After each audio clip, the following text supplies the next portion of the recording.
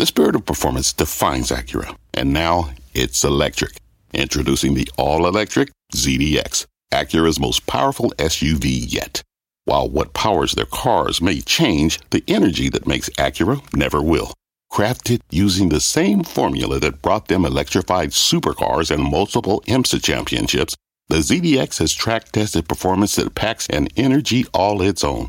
With a premium Bang & Olufsen sound system and up to 313-mile range on a single charge, and a Type S variant with an estimated 500 horsepower, the ZDX is everything they said electric could never be. It was built with the driver in mind, just like Acura's been doing since the beginning. We could talk all day, but the only way to experience this electric performance is to drive it yourself. Unlock the energy and order yours at Acura.com.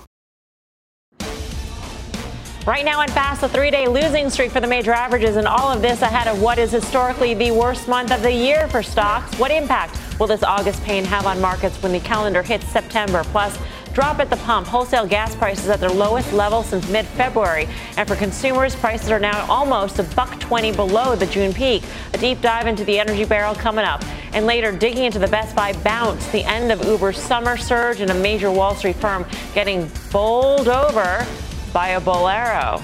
Got the details on that one.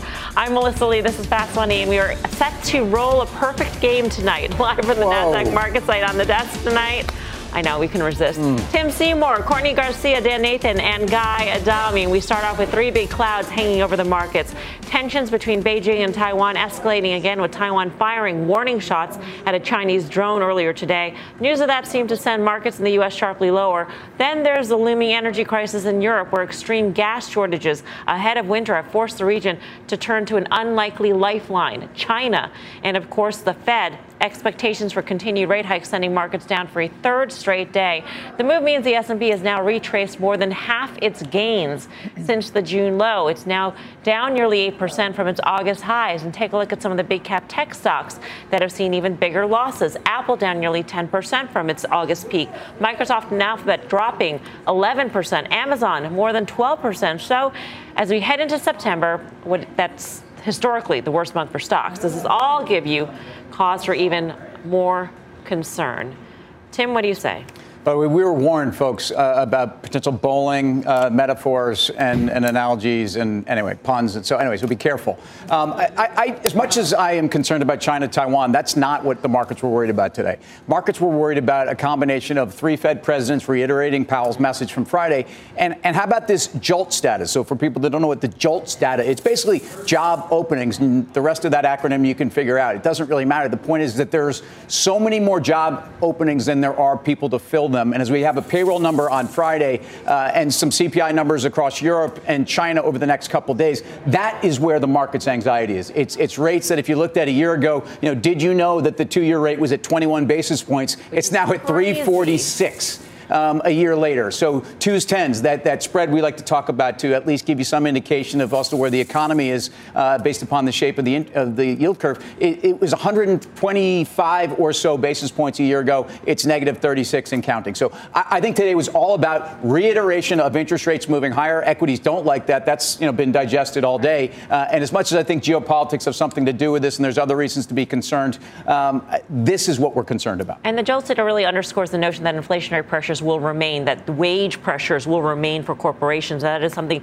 that the Fed is going to have to even fight maybe harder to tamp down. Yeah, so if you listen to most economists or strategists, they'll tell you that the stickiest parts of inflation are wage inflation. Again, I kind of think that will kind of correct itself as soon as we have the unemployment rate start moving higher. And that's the one thing, the one piece of the puzzle that really hasn't jived with a lot of this negative data that we've seen. If you think about the stock market, Mel, you just said that the S&P is down almost 8% in the last 10 trading days. We've had 4 moves of greater than 10% from a relative high in 2022, averaging about 13% lower. Okay, so here we are down about 7.5% or so from those recent highs. And if you think about all of those things that you say are weighing over the economy, well, they're clearly obviously weighing over the stock market here too. And I would just say it's not done yet, even though that we've retraced 50% of the move off of the June low. I mean, I think if you think of the stock market as a market of stocks, well, the news for individual companies is about to get a lot worse. It's been incrementally bad all year. The stock market has been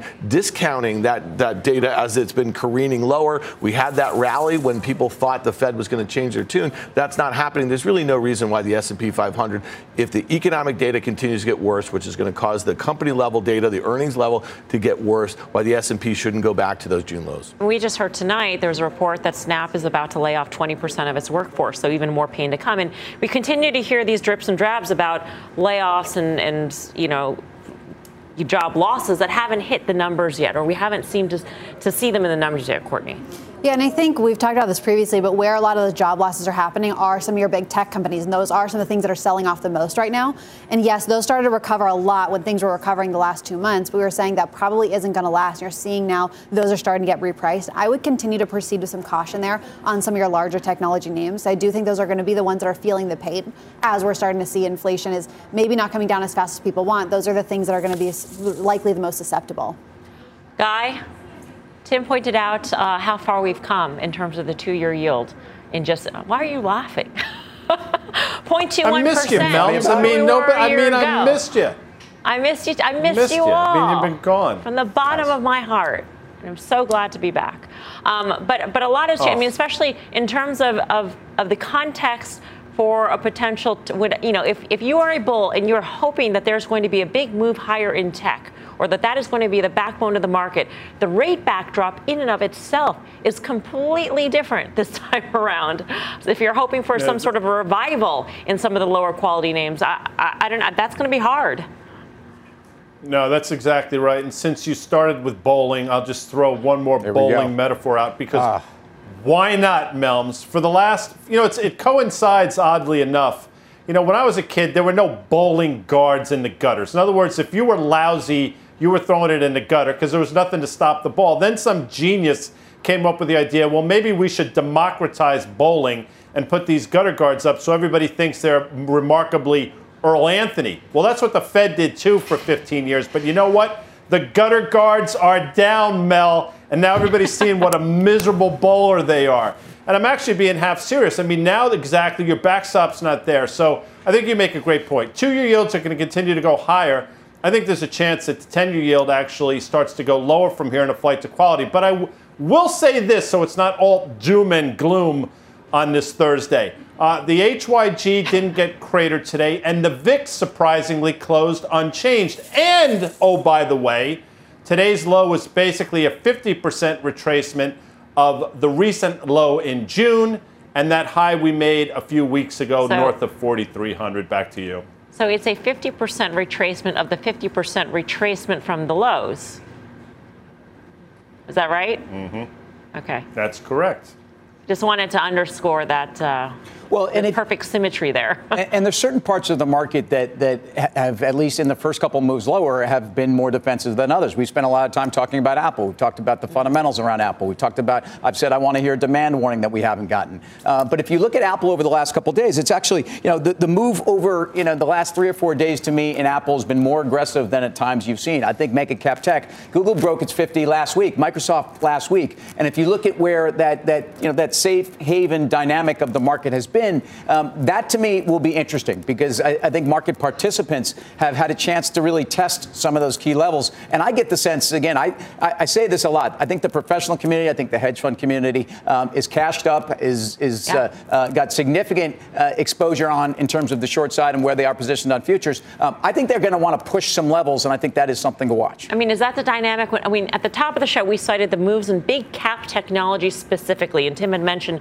the perceived defensive names selling off from their recent highs. And so is the take on that we're just selling winners at this point to cash up, to get defensive, or that whatever's coming is going to hit everybody just as hard? Well, you could say that. I know we're going to talk about energy, but if you talk about the energy stocks, today the stock market acted horrible with the best acting sector acting the worst, and that is not a great sign. At some point, utilities started to act very poorly today, down in line with the S&P 500. So what we've seen in past periods where we've had these big downdrafts, and listen, we've mentioned this all year long. It's been a very orderly sell-off until it's not. The last week or so has not been particularly orderly. If you think about since mid-August, August, we've been down, like you said, 8% in the S&P 500. In early June 6th to June 16th, the S&P went down 12% in what felt like a straight line. So in some ways, you got to kind of be careful when the market starts to get really kind of quiet here. That's when all of these things start to come together. And if you talk about rates, the 2-year is breaking out now at 346. Tim just mentioned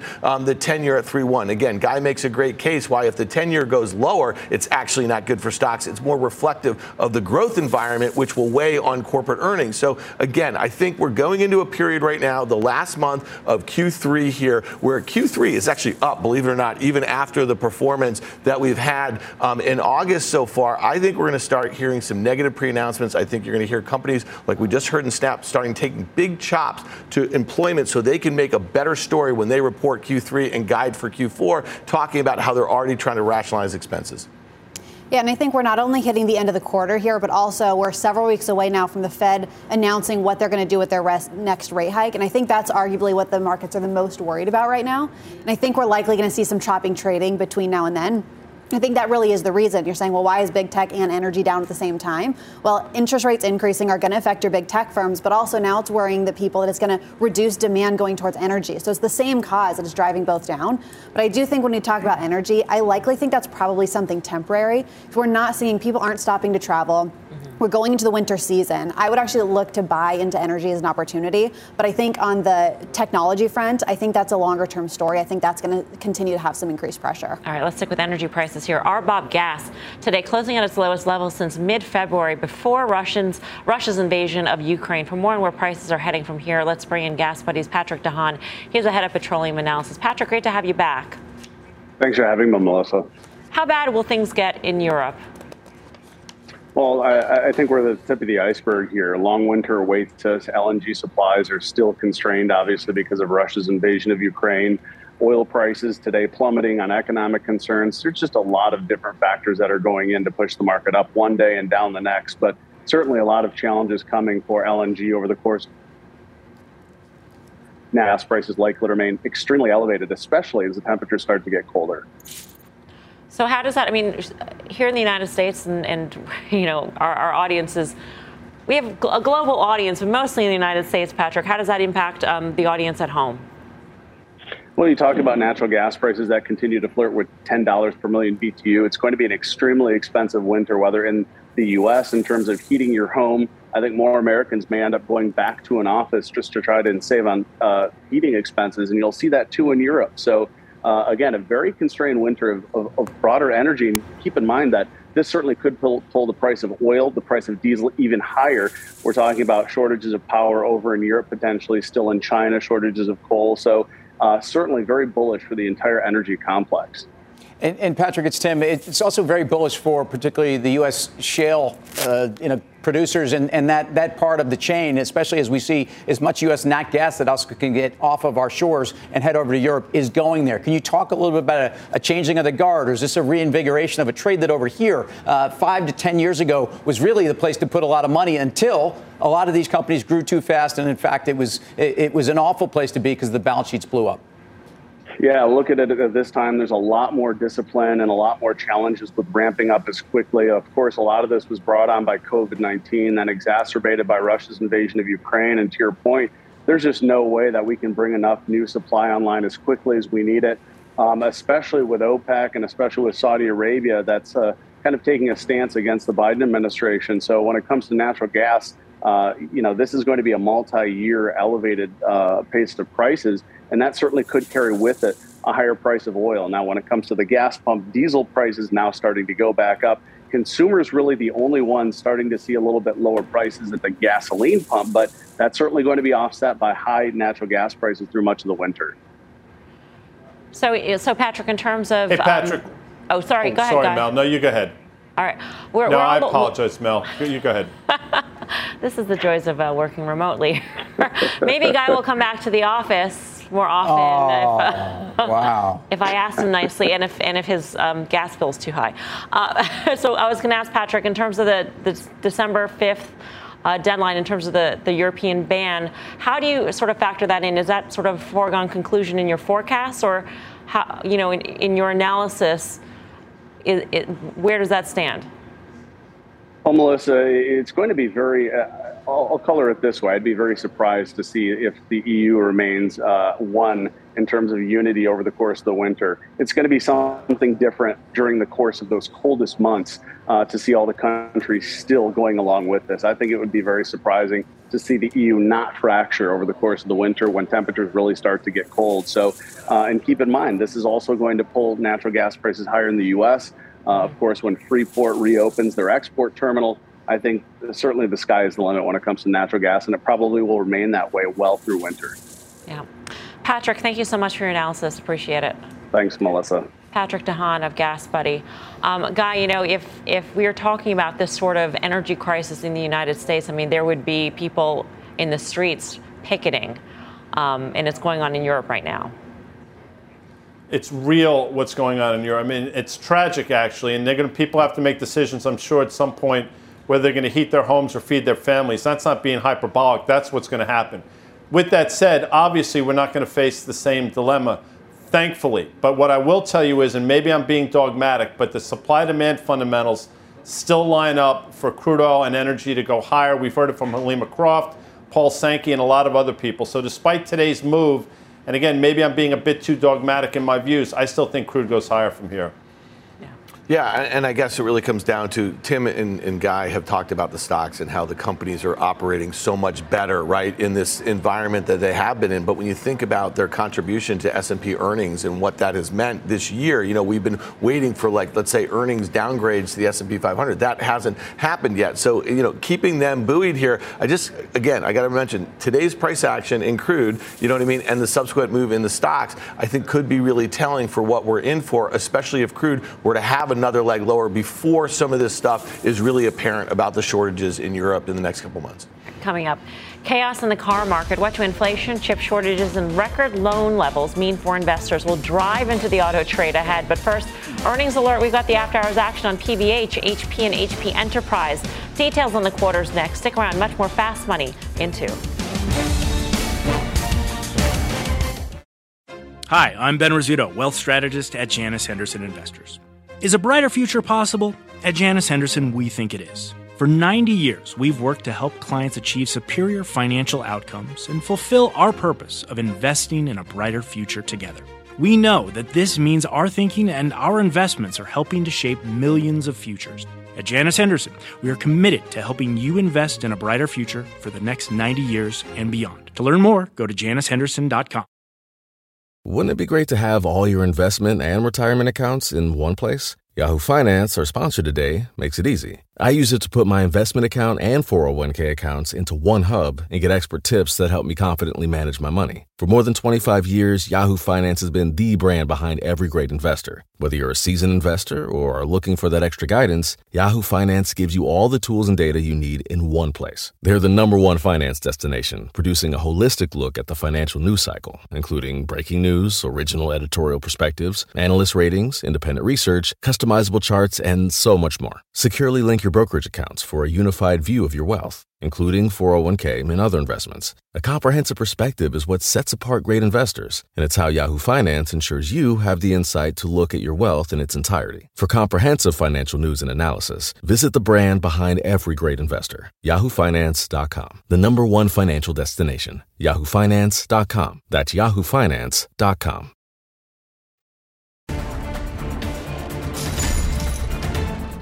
Welcome back to Fast Money. Earnings alert on PVH. Shares of the Van Heusen and Calvin Klein owner dropping after announcing a leadership change during its quarterly report. Courtney Reagan's got all the details. Court. Hi, Melissa. Yeah, so PVH reporting $2.08 adjusted earnings. That does better expectations by about 6 cents. Revenues, though, did come up a bit light at $2.13 billion, down about 8% year over year on total. Margins fell slightly, called about 0.5%, but most of that was from a negative currency drag.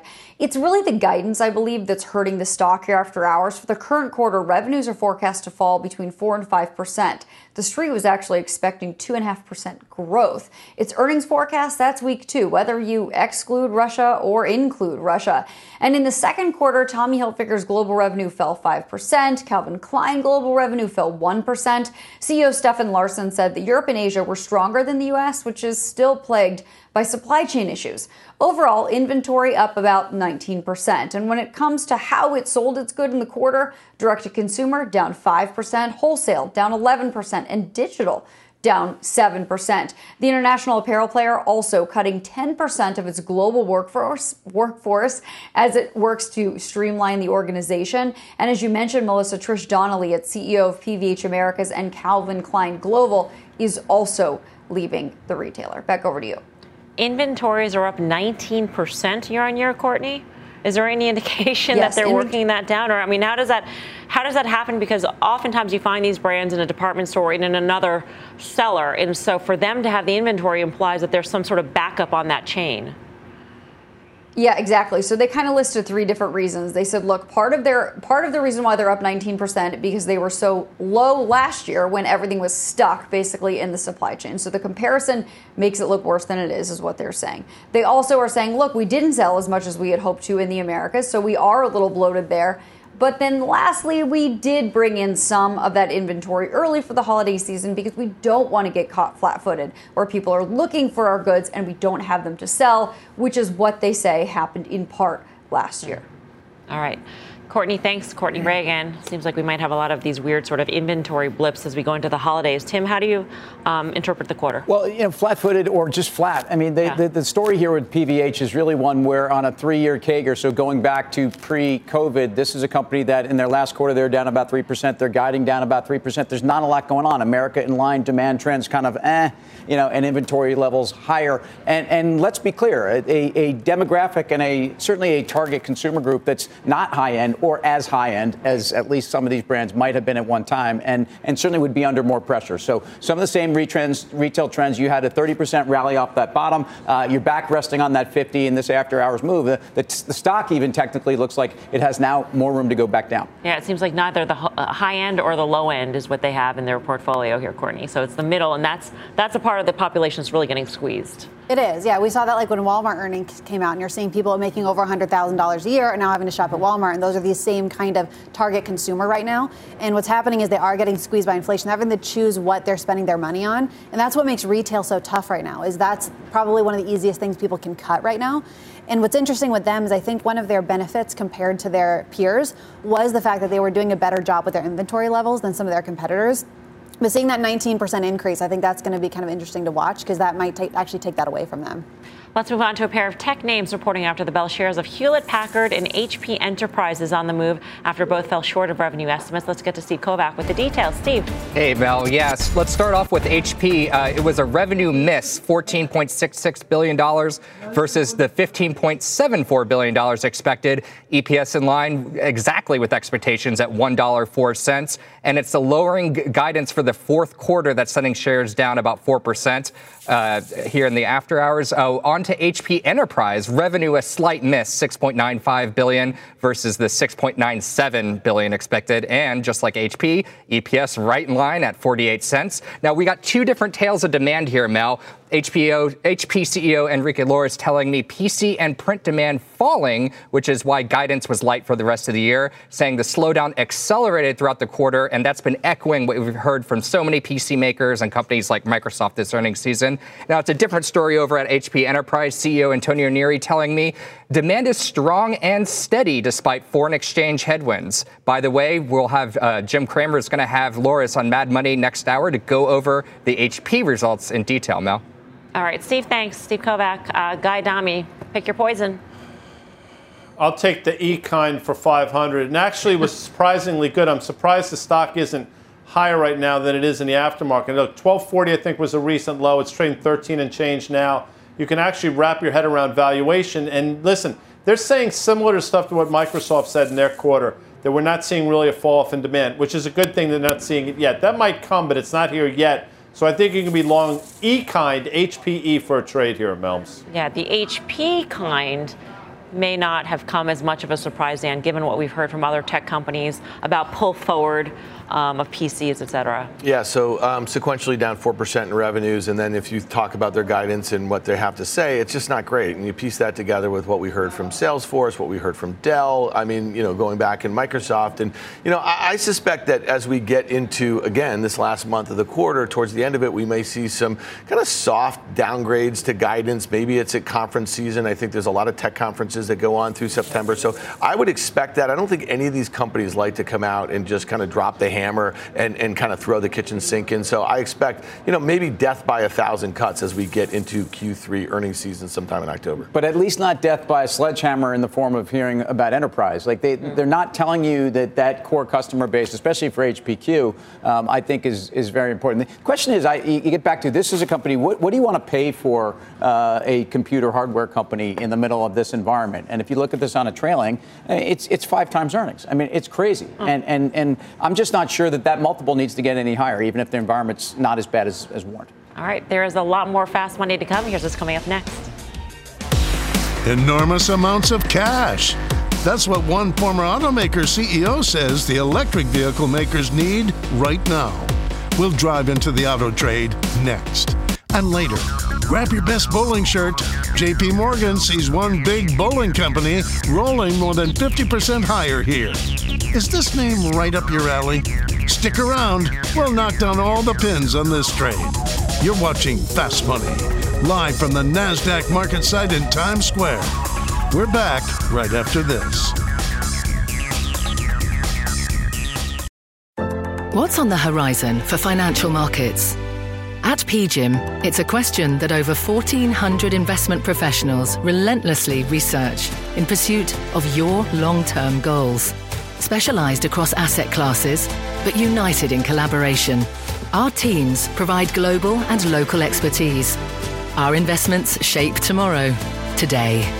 Pursue your tomorrow with PGIM, a leading global asset manager.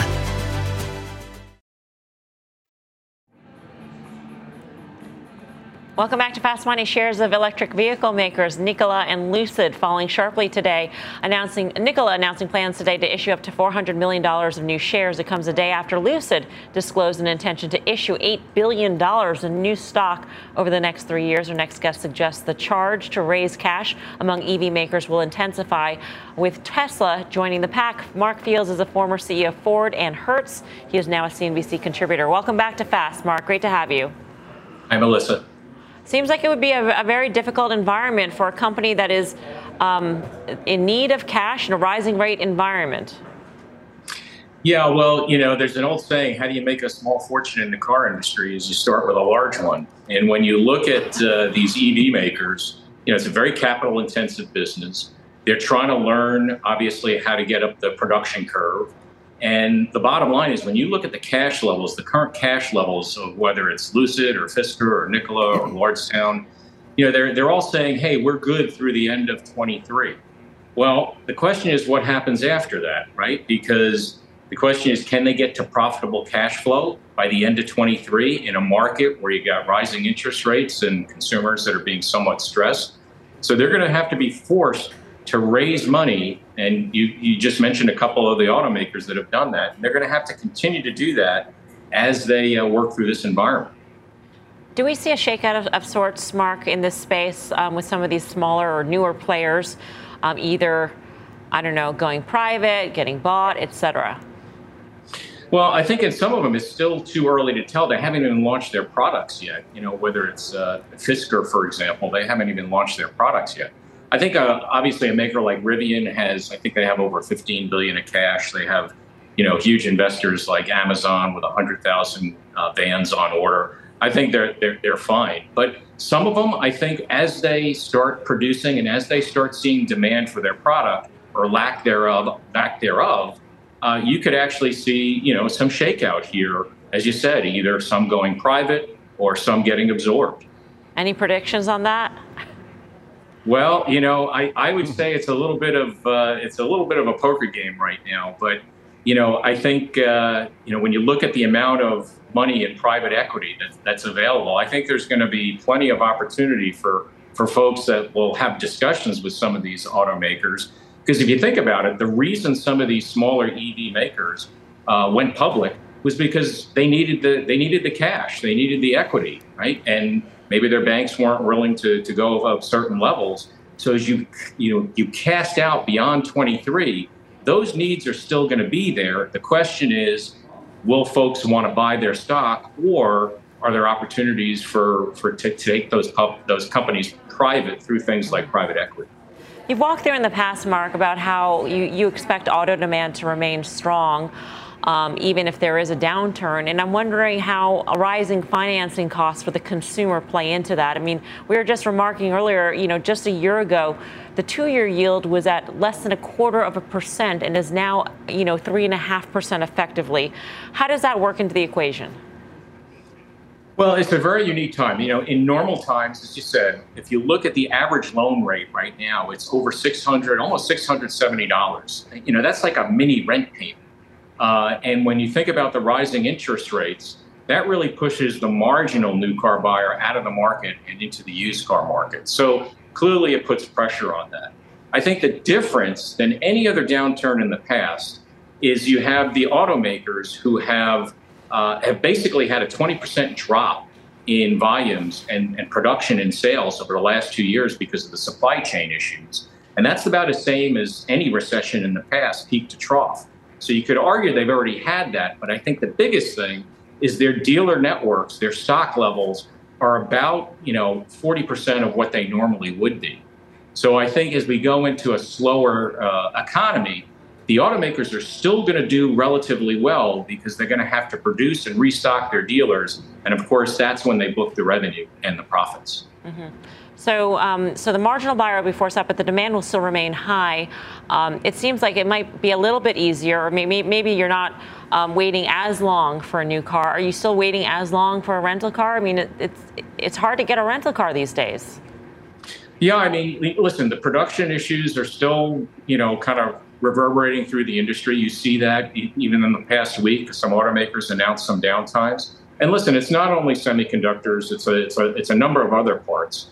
But I think the other issue facing consumers is because the automakers are trying to be judicious with the number of chips they have, some of their vehicles don't have some of the features that maybe some of these buyers of their current products have that won't be in the new ones. For example, they may not have a heated steering wheel or heated seats because they're trying to conserve those chips.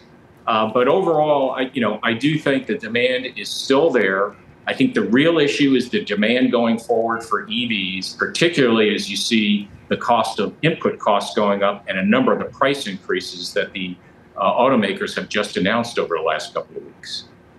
All right, Mark, thanks. Mark Fields. Thanks, Melissa. As long as the seat has a massage function. No, you have to. I never thought about those features. It's really interesting about the trade down, that consumers, the quote unquote trade down, that consumers will have to make in their vehicles. Well, and back to the point Mark made about, how do you make the small fortune by having the large fortune? I mean, Rivian may be the best capitalized and has the best partners. I mean, in the case of Amazon, you've also got a partner who's a strategic. I mean, they are truly incented to see deliveries happen, and they are a key part of Amazon's future on delivery. But they're going to burn $5.5 billion in EBITDA this year. And by the way, that number's gotten worse from expectations. They were about $4.7 billion 2 quarters ago. So that story is an interesting one, but again, not one that gets better soon. Guy? I'm still trying to figure out the massage function in cars. I mean, clearly my 2002 Tahoe does not have that function. Apparently that have massage seats. 2002 what? I don't have a car. I mean, I don't know anything about cars, but go ahead. I will tell you, every once in a while, there's a tell out there in the equity market, and maybe I'm just wishful thinking, but the fact that NIO actually closed slightly higher today is encouraging. And listen, you take the China numbers with a grain of salt, but July, year over year, we're up 27% in terms of deliveries. That's a good thing. So I'm hoping that the N and the Dawn trade showed me something on this Tuesday, not Thursday, Mel. Yeah, which automaker do you like, if any, Court? I've talked about this previously, but I would actually go with some of your old schools, like your Fords, your GMs. I think they're a much better way of playing this, and I do think that they're in a better position here where, yes, you're seeing Ford is starting to cut their employees because they're focusing on your electric vehicles, but they are going to be able to much better weather some of these downturns and offer a much wider array to much wider selection of people out there. And I think that's really going to be the way of playing this. It's so much cheaper than especially all these small EV makers. Coming up, we've got a trader's choice for you. 4 stocks our traders are watching, the names and how to play them straight ahead. But first, bad day for Bed Bath & Beyond. What is dragging this name into the clearance bin? We'll hit up the options pits for a look at what's next. Don't go anywhere. Much more fast straight ahead.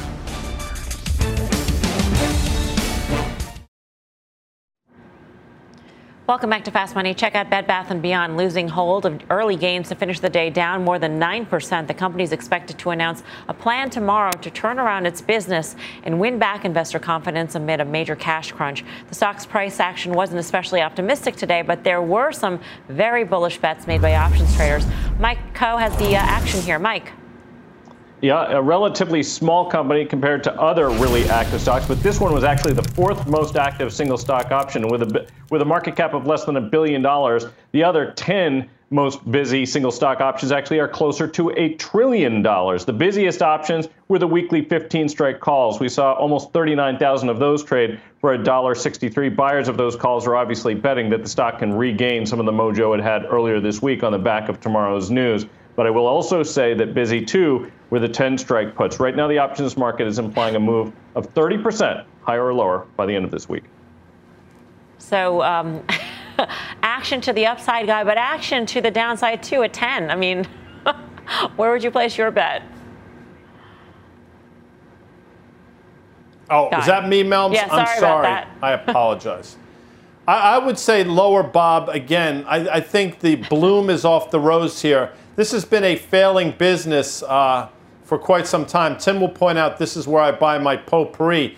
And that's true. But guess what? You can only buy so much potpourri before you do something else. And I think that's what's happening at Bed Bath & Beyond. Lower. Depends on who you are and what your love of potpourri is, Tim. Yeah, look, a scented candle here or so gets me through the week, but not enough. The debt restructuring here, to me, is the big story. We don't know what the equity's worth until we get through that. Yep. Mike, thanks for that. For more options action, be sure to tune into the full show. That's Friday, 5:30 p.m. Eastern time. Coming up, one bright spot in today's sea of red. Shares of Best Buy bucking the trend in the overall market. But is the stock your best bet right now? We'll dig into that next. Plus, a few standout moves from today's session. We'll tell you the names that caught our traders' eyes. Don't go anywhere. Fast Money's back in 2.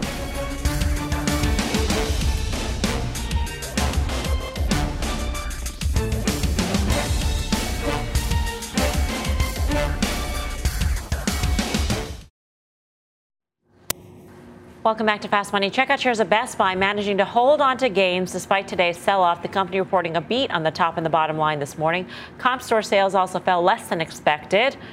Tim, they came out at the end of July and said things were going to be terrible. Yeah, not so good. Yeah, and they lowered expectations. They set the bar very low, and then they kind of removed the bar. I mean, they basically said that guidance that we gave you earlier about 25, which was pretty interesting and pretty aggressive, no longer. And on some level, companies are getting rewarded. Their execution in the second quarter was excellent. Their inventory levels are awful. But what's concerning to me is that they talked about the promotional activity and where this is going, and that actually you're ahead of 2019 levels earlier than anticipated on promotional activity. Hang in there, folks. You're going to get a very cheap TV for Christmas, Dan. So, I mean, in case you were looking for another big screen. So thank you, Tim.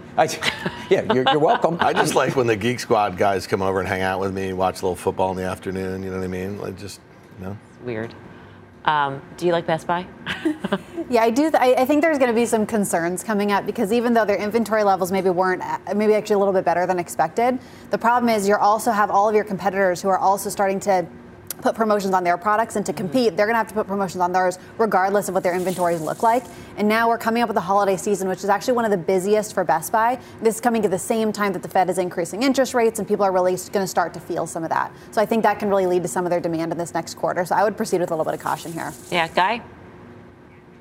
I think Best Buy goes lower from here. This is, to me, a relief rally. I mean, the trajectory has been upper left, lower right. And there are people like you that go to Best Buy with a legal pad in hand, take notes, and then you go and buy the things on the line. I mean, that's been a tried and true strategy for quite some time. I am not one of those people, by the way, but the pull forward is there. I think the stock goes lower from here.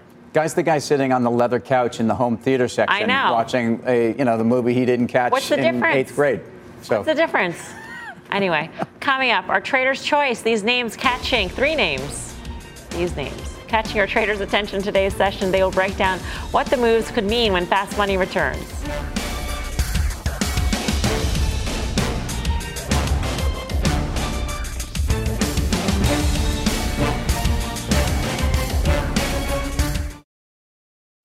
Welcome back to Fast Money. We are back with a trader's choice, digging into more of today's movers. Up first, Snap, the stock dropping late in the day and adding to losses in the after hours on reports that it plans to lay off 20% of its workforce, or about 1,100 employees. The company has been planning to make cuts for the last several weeks after disappointing Q2 earnings. The layoffs are expected to start tomorrow.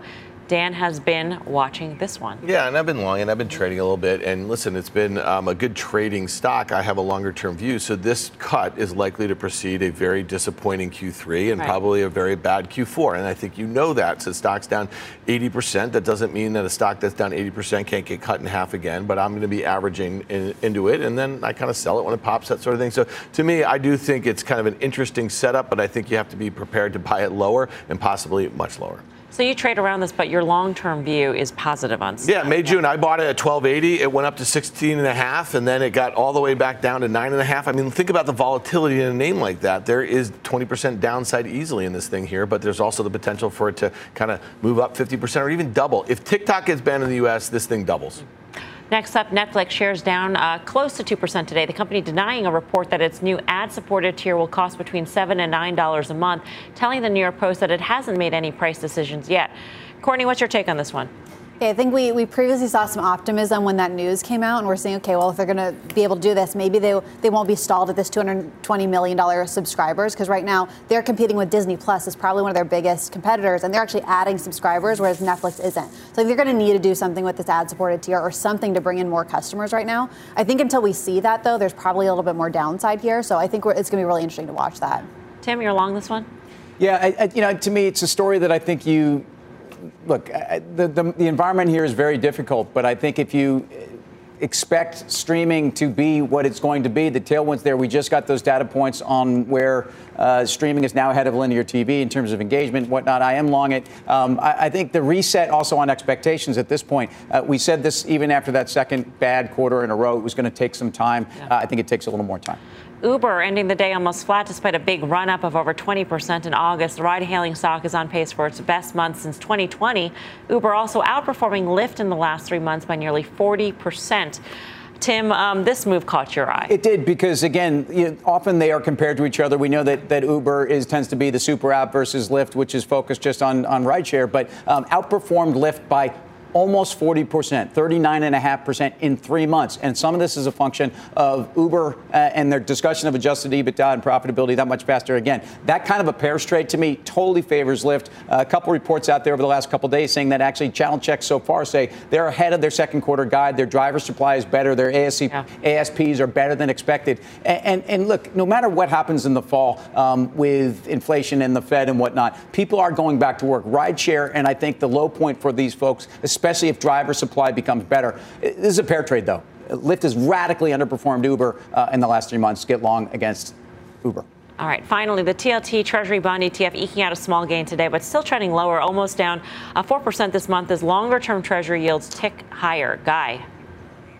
Around Halloween, boo, of 2018, the TLT traded down to 108 and bounced significantly. Well, I encourage our viewers and listeners to look at a chart and see where we recently got down to. Decent double bottom here. The counter trend, the non-consensus trade is 10-year, 20-year yields will go lower. And I think that could potentially happen with the softening data. Though I think you can buy TLT betting for lower yields for a trade here, Melms. Lower yields meaning also lower banks, Dan?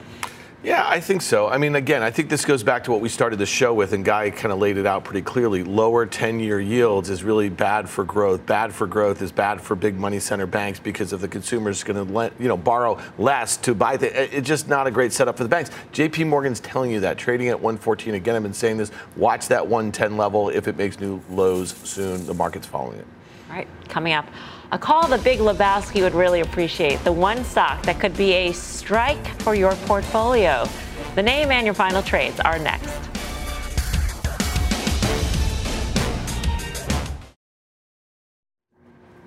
Welcome back to Fast Money. Check out shares of Bowlero. Rolling higher today, JP Morgan saying the bowling company could surge more than 50% as demand for events increases in a post-pandemic world. The analysts calling this the magic of bowling. So is this stock a strike or heading for the gutter? Guy, is this name up your alley? You didn't just do all that, did you? I mean, it's well done by you. I think the last part she added on her own. And listen, and we actually, before the show, we had a conference call and we discussed a Fast Money fall bowling event. And I'm sure we're not the only one. So I'm with JP Morgan. By the way, Earl Anthony, as mentioned earlier, is different than Slide It Earl from Match Game fame. Back to you. Thanks for that clarification. I'm sure America was wondering about that one. We were actually discussing bowling, and Dan was saying, why would you put your fingers in a bowling ball? Ooh. I haven't put my fingers in a bowling ball since the 90s. Especially after COVID. But, I mean, in a post-COVID world. So are you the kind of guy that rolls it between your legs real slow? Yeah, granny style. Tim, you went bowling just this weekend. Something that you probably would never think of doing, of holding a bowling ball. But I loved it. I loved it. Yeah. I pulled a couple muscles. I mean, that deep lunge was not something to go well. The food didn't go so well. But, I mean, JP Morgan calls this an economically attractive industry, and that these guys have the kind of scale that can actually dominate it. Maybe I'm missing something, but polyester shirts. We did a Fast Money Christmas party bowling years ago. Do you remember that? At Lucky BK Strike. fell over in the lane. Yeah. I remember. And Karen dominated. Karen, with no surprise, she dominates most things she does. Yeah. Yes. By the way, be sure to tune in tomorrow. The Bowlero CEO, Tim Shannon, will join us. We've got so many questions, Tim. That's tomorrow, 5 p.m. Eastern Time, right here on CNBC. Time for the final trade. Let's go around the horn. Guy. Palo Alto Networks on what was a good CrowdStrike report, Melms. Tim. IYH Healthcare had been a gutter ball in that market move over the last 6 weeks and is now underperformed and is time to outperform in this environment for sure. Courtney. Oxy, I would really continue to look at this energy pullback as an opportunity, and I think this is a really good way of playing that. Dan, Nathan. Yeah, so this is a really interesting time, I think, in the market, especially for names that are beaten up like a Snap. You want to see them being aggressive with cuts, that sort of thing. I'm working into it. I think there's 2 down, maybe 4 or 5 up in the near term. Tim, did you rent shoes when you went bowling this weekend? No bueno. I'm not touching the shoes, Mel. I'm sorry. Really to put your Don't tell anybody. Next time I go bowling, I'm not wearing your shoes. Sorry. Thanks for watching Fast Money. We'll see you back here tomorrow at 5. Mad Money with Jim Cramer starts right now. This podcast is supported by FedEx. Dear small and medium businesses, no one wants happy customers more than you do. So you need a business partner just like you. Like FedEx, who understands your passion for serving your customers because they have the same commitment towards you. That's why FedEx offers you picture proof of delivery, packageless and paperless returns, as well as weekend home delivery to 98% of the U.S. on Saturday and 50% on Sunday. See the FedEx service guide for delivery information. What's more, FedEx Ground is faster to more locations than UPS Ground. Trust FedEx for timely deliveries. See what FedEx can do for your business. Absolutely, positively FedEx.